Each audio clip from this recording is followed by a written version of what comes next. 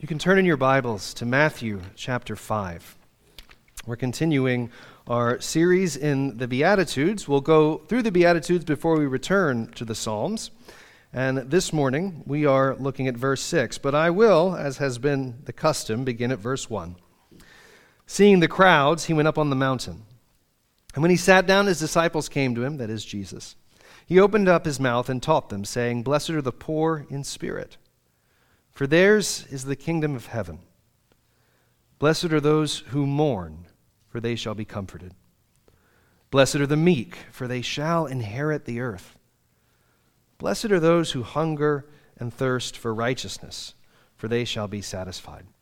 This is the word of the Lord, and again we say, thanks be to God. By way of just review and reminder, last week we, of course, focused on verse 5, "Blessed are the meek, for they shall inherit the earth." And I tried to kind of put handles on the word meekness for you to give you a sense of what it meant. We talked about how it did not mean weak, but rather meant in control of passions. So one who's in control of their passions, in control, you might say, of their emotions. It's more than that, but it's not less than that. We talked about how meekness is perhaps best manifested as a kind of steadiness, a trust in God, and a humility before God. And so the meek man is humble before God, even as he is bold before men. And so then a question that might have occurred to you, and I think we addressed it last Sunday, but we'll just entertain it once more. So does being in control of passions, does meekness as it is exemplified through self-control, let's say, does it mean you're never passionate about anything, never longing, never yearning for anything? And the answer is no, because that's what we learn when we arrive at verse 6. Blessed are those who hunger and thirst for righteousness, for they shall be satisfied. And so there is, even in the heart of the meek person, the meek Christian, the blessing of hungering, which sounds odd, the blessing of yearning, longing for righteousness, and the promise that longing, that hunger will be filled and answered. So what is righteousness, briefly? I mean, you hear the word right in there, and that is, I think, a good place to start. When we speak of righteousness, we are speaking of rightness or uprightness that has a moral quality as well as a spiritual quality, a quality of innocence as well as a quality of just goodness and rightness. Things are as they should be for the righteous man. I don't mean necessarily that he has all the things that he wants in life, but in terms of his behavior, in terms of the posture of his heart before men and before God, righteousness is rightness. Things are right with him, as they should be. For God's righteousness, so we speak of human righteousness, we speak of God's righteousness as well. And for God, rightness or righteousness is always understood through the lens of his covenant. In other words, through the lens of his promises or his word. And so if you were to ask the question, why is God righteous? The answer would be because God always does what he ought to do. Okay? God always does what he ought to do, and he always keeps his promises, that is, faithfulness. So as we begin to get at a definition here, righteousness and what it means to hunger and thirst for righteousness, to hunger and thirst for righteousness is to long, to yearn that my life and my actions and my thoughts and my behavior and my attitudes, all of it mixed together, would be in line with what God calls good and right. Okay? For my good to be God's good. Rather, instead of inventing my own good, it is the definition of good and the practice of it that I've received from another. In other words, to hunger and thirst for righteousness is to seek after God himself. Now, how do I know that? Part of the way that I know that is because in Scripture, when the Bible, when God in his word speaks of hungering and thirsting, it's very often a hunger and a thirst for God himself. And so hunger and thirst language after God, I think Jesus is using that same language here to speak of longing for righteousness. What am I talking about? Well, we find I'm ahead of my own notes. When the Old Testament uses the language of hunger and thirst, for example, God himself is often the referent. Can we go there, please, to Psalm 42, verse 2? My soul thirsts for God, for the living God. When shall I come and appear before God? When shall that's courtroom language. When shall I come and appear before God and be declared righteous? John 7:37 in the New Testament, Jesus uses the same language. When he says on the last day of the feast, or John tells us on the last day of the feast, the great day, Jesus stood up and cried out, "If anyone thirsts, let him come to me and drink." Right? Both of these texts, the Psalm 42 and the John 7, speak of the hunger in our souls for, I'd say, meaning, and I would say rest. And both passages point us to God himself. Now, hunger and thirst are not unfamiliar metaphors to us, right? Metaphors for longing and yearning, I mean. They show up all the time in love songs, both decent ones and sappy ones. It shows up in poetry as well. People speak of a hunger for love, a hunger for purpose or for power, a hunger for money even, and so on. But I would think the reason, or before we get there, I would think we should ask what is the reason that Jesus uses this language of hungering and thirsting after righteousness. Blessed are those who hunger and thirst for righteousness, for they will be satisfied. He could have said, blessed are those who hunger and thirst for blessedness. That would make sense, but he didn't. He could have said, blessed are those who seek after righteousness, or even just a plain old ordinary who want to be righteous. But he didn't say that. He uses the language of hunger and thirst. So I'm going to start by asking why, and I want us to think about that, to meditate on that for a moment. Why the language of hunger and thirst to talk about righteousness? Well, think about being hungry. Some of you are already there, and I hope to finish up in time for you to beat the Pentecostals to outlaws. But hunger, hunger is connected to appetite, right? No big brain work there. Hunger is connected to appetite, and what I want you to understand this morning is that when we talk about appetites, whether it be appetite for food or appetite for anything else in life, everything from healthy appetite to addiction, I want you to know this: appetites are cultivated. Some of you, you've never been told that before, and maybe you disagree with it. We're going to explore it together, but I want to tell you that this is something that pastorally I want you to get your hands around this morning and understand that the appetites in your heart and in your body are cultivated things. Hunger for food, obviously, happens regardless of your will on the matter. You get hungry. But not all appetites function that way. When it comes to the food, what you eat over a period of time actually shapes your appetite. I know this is hard to believe because you don't really think about it, you're not conscious of it, but the stuff you eat and the stuff you keep eating shapes your cravings. Okay? Just like the stuff you don't eat will shape your cravings. I have never had the pleasure of eating, what's it called? Marmite, Vegemite, this Australian concoction. All I know is that universally I've heard it's disgusting unless you're Australian and you've grown up eating it, okay? Because it's a cultivated appetite. Please don't anybody bring me Vegemite or Marmite. I'm okay with living not knowing. But this is true with all of our appetites. It's true of the appetite, so let's talk about appetites in the heart. The appetite for revenge. It's true of sexual appetites. It's true of the appetite for bitterness or for forgiveness, if we can speak in such a way. A lot of times you cultivate a taste for being quick to forgive or quick to become bitter. It's true of spiritual appetites, like reading Scripture, like prayer.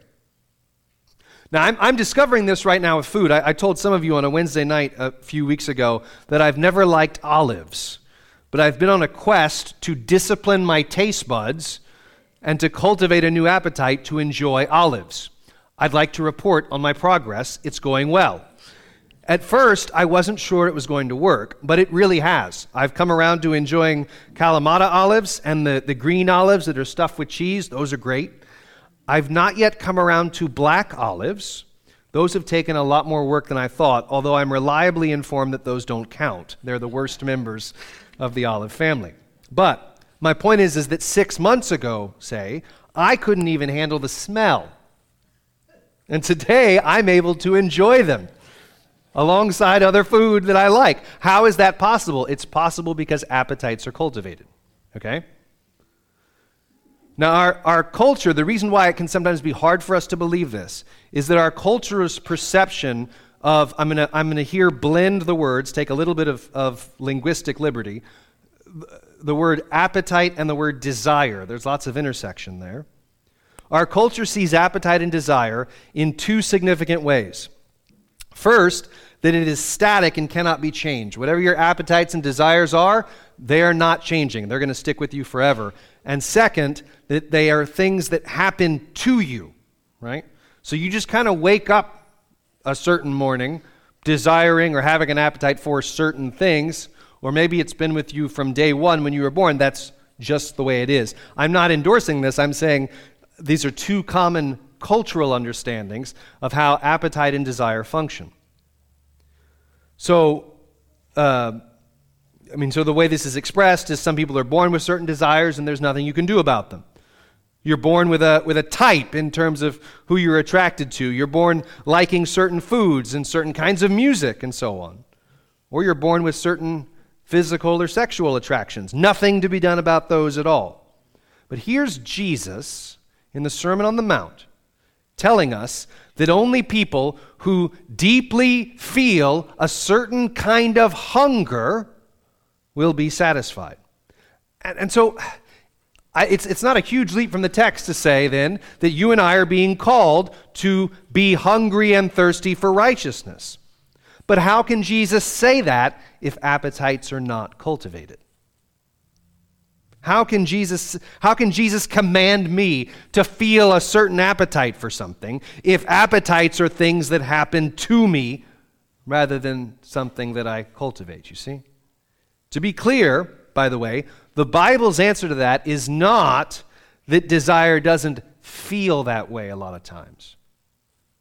I think very much we could all say that desires or appetites feel very much like they simply happen to us with or without our consent, with or without our permission, and that they exercise enormous power over us in the meanwhile, and that they often feel unalterable. Existentially, it does seem like your appetites and desires are things that happen to you, rather than things you cultivate. I don't think that Christians should object to that. That's sort of the experience of things. But I would say that we as a culture have forgotten something that the ancients knew. The ancients knew that desires were cultivated, sometimes intentionally, sometimes accidentally. Your expectations and hope for life, for example, the things you expect from yourself and others, and the things you long for in life are greatly shaped by the stories you read. Did you know that? The stories you read. Or, more likely, the stories you watch on a screen. Your physical and sexual appetites are radically shaped by the fantasies you indulge in and the longings you meditate on. Even the food you like is in large part, as I said, shaped by the food you continue to eat. And so to illustrate this, I want you to imagine a young boy, a real pyromaniac type, likes to play with fire. And one day, unbeknownst to mom and dad, he was out in the backyard with some matches and is putting flame to this twig or to that stick, to that little bit of grass. And at one point, even though he was quite sure he had put out all the sparks on this little patch of grass, he turns around and sees that the bush behind him has caught on fire. This bush is loaded with beautiful, dark green leaves. So it starts burning pretty good. So much so that the fence behind it starts to catch on fire. You see, that fence is old wood and very dry. and that fire begins moving at a frightening pace, and the young boy is frozen in fear. Just fight, flight, or freeze, and he's frozen, doesn't know what to do. Thankfully, Dad looks out the window just in time to run out and turn the garden hose on and save most of the fence and some of the bush. Now, what caused the fire? What caused the damage? Imagine we got a group of people together to answer that question, and they all came up with different answers. His parents' inattention, the dry heat, the leaves on the bush and how healthy they were, the age and dryness of the wood, the sparks left unattended, the little boy's irresponsibility, the panic that set in that caused him to freeze. Well, which one is it? All of that certainly played a part. All of that, we've got all these contributing factors, right? Now, we might go first to the boy's irresponsibility, but you have to at least admit that if any of those things I had listed in the story had been different, that it would have played out differently. Now, that's meant to be an analogy. Let's apply it. If there's an angry outburst and a screaming match between husband and wife, and it results in ugly, cutting words that wound the heart and cannot be easily forgotten, maybe things turn physically violent. Is it because of whatever just happened 2 minutes ago? Or is it because of 15 years of carefully cultivated bitterness? Same principle in adultery and extramarital affairs. Does the desire to commit adultery followed by the act of adultery, does that just happen out of nowhere? It is the fruit of carefully cultivated and protected and probably kept secret desires that have been allowed to flourish. It's easy to see how a lot of temptations can be hard to fight because they kind of have all kinds of tentacles. And there are plenty of temptations to face, but I don't think, as we talk about temptation, we want to make sure that we're also talking about desires and appetites and the images and videos and songs that you're feeding on and putting into your mind, the hundreds of daydreams you entertain every day. Do you not think those things are shaping and directing your heart? So what caused the fire? All of these. This is why Jesus, I think, uses the language of hunger and thirst, because that gets down to the root of your heart and your desires, doesn't it? He's not satisfied with simply saying, be righteous or do right things. Now, Jesus doesn't command us to less than that, but this beatitude shows us that he means to call us to so much more. Blessed are those who hunger and thirst for righteousness, for they will be satisfied, for they shall be satisfied. That's the promise. And I want you to know that in Greek, they shall be satisfied is one word, okay? That's one word in Greek, and the aspect, the idea of it is it's action that is happening now, yes, but also in an ongoing sense into the future. One literal rendering I found while preparing for the sermon was, blessed are the ones hungering and thirsting after righteousness, for they are the ones who shall be being satisfied. Who shall be being satisfied. It's an ongoing reality. It's both going on right now and it's future-oriented as well. And this is central to Christianity, that our salvation is a past event, justification. It's an ongoing process, sanctification. One day will be completed, glorification. And it's interesting to me that this beatitude doesn't actually end with an object. Right? It's, for they shall be filled or satisfied. In other words, you'd expect him to say, if it had the object, blessed are those who hunger and thirst for righteousness, for they shall be filled with righteousness, probably. I'm happy to concede that based on the context and how Greek works, that's clearly implied. But I also think Jesus is saying here, blessed are those whose deepest hunger and thirst is for righteousness, because they are the only ones who are going to find out what it means to have their hunger satisfied. So in other words, as I said at the beginning, hunger and thirst, common experiences to all of us. Jesus is saying if you are not hungering, and if that hunger and thirst is not oriented in the right direction, dissatisfaction is what awaits you. So what does God want us to know this morning?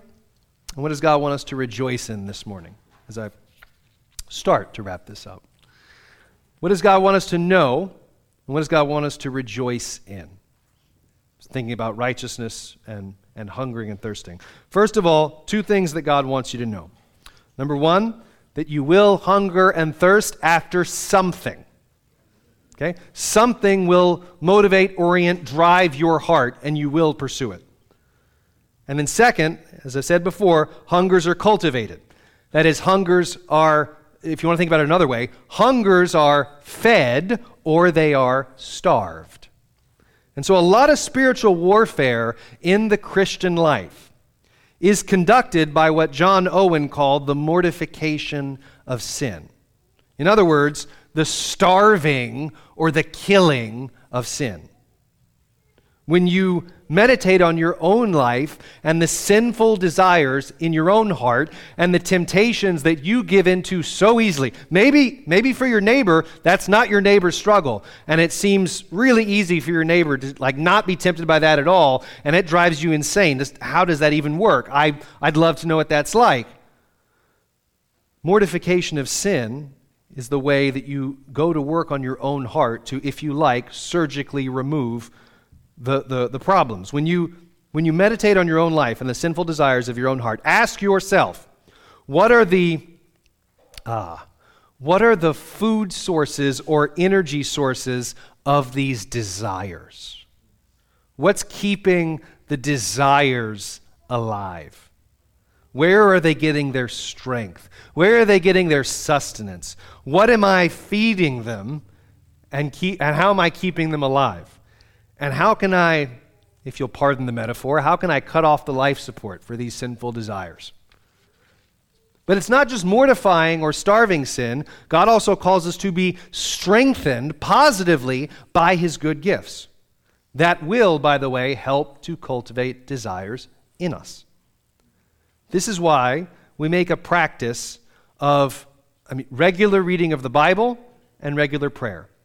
If you need a place to start with this, we've talked before about the To the Word Bible reading plan that Marissa and I have been using. If reading plans are difficult for you to get going with, here's a neat trick. 15 minutes, read your Bible. 15 minutes, pray. Just start there. If you're not already, if that's not already a pattern in your life, it will revolutionize some things for you, I promise. Just 15 minutes in Scripture, 15 minutes in prayer. Well, how do I know if it's been 15 minutes? Well, set a timer if you have to. I don't care. That feels very unspiritual, doesn't? I do it. I set timers. That, for me, that just helps me to stay focused on what I'm doing. It's a weird thing. If I know I'm being timed, I'm extra focused. It works for me. I offer it to you. But patterns of prayer and of Scripture do go to work on your heart and get inside your heart and begin to transform not just what you believe cognitively, but the very ways you think and feel, and over time, right down to the things you want and desire. Think about the act of prayer. What is it that prayer does? Prayer pulls me out of my own self and shines a spotlight on the things I desire. Why? Well, because I'm asking for them. Because it requires also my time and my energy to pray. It makes me speak as one who belongs to Jesus, and my heart needs that. Another aspect of desire cultivation we probably don't take seriously enough is fellowship. That the things you desire are either strengthened or weakened by the people you spend time with. Okay?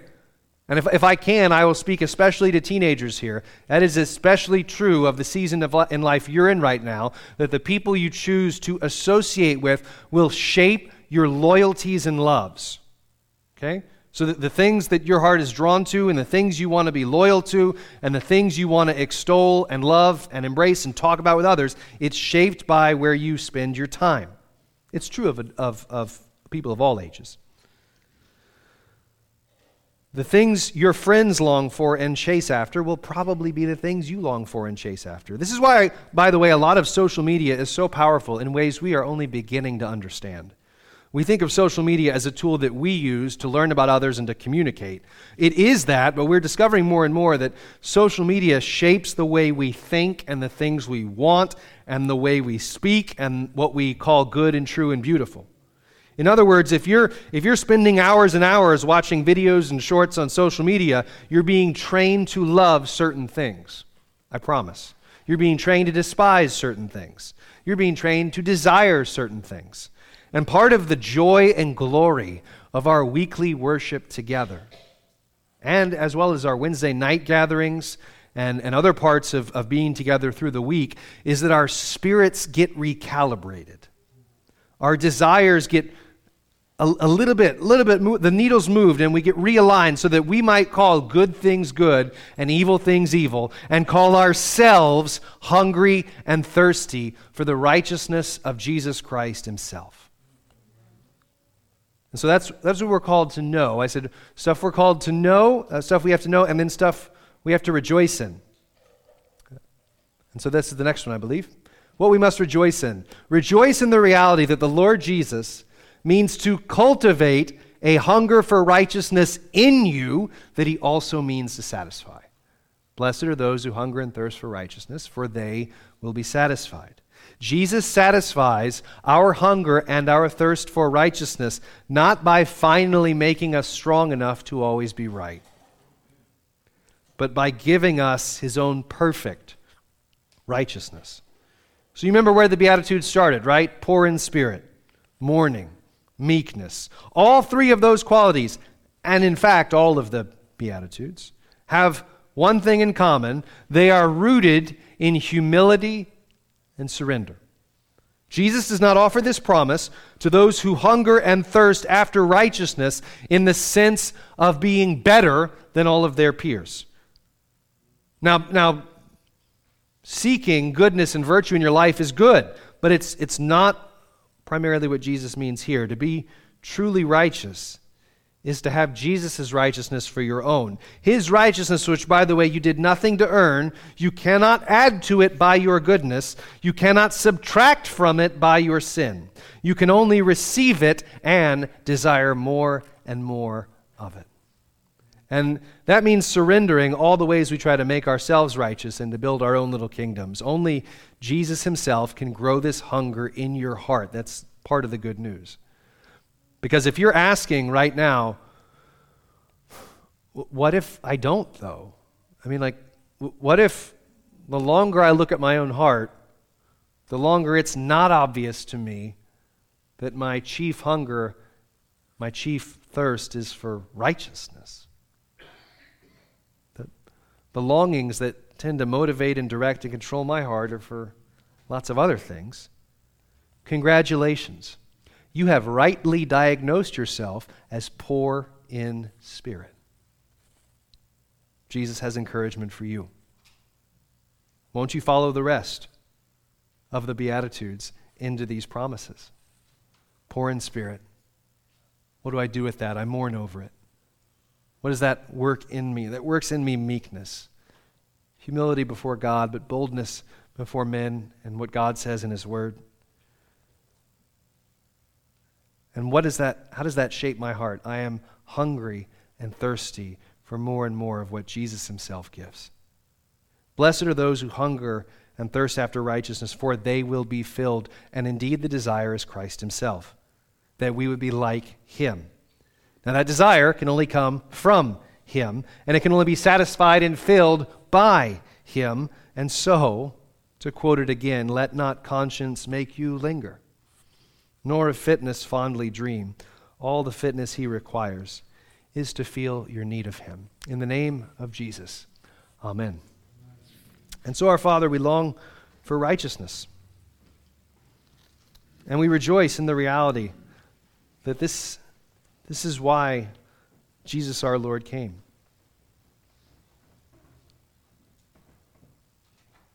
That we might have through him an imputed righteousness that is not ours. Not that we earn or work up or build up, but that we receive. And so, Lord, as odd as it feels to pray, blessed are the hungry, blessed are the as of yet unsatisfied, for they shall be satisfied. So we ask that you would make our hearts hungry and thirsty for the righteousness of Jesus, and that you would place that before every other hunger in us, that we might know the satisfaction that you promise. So let it be for us, for Jesus' sake. Amen.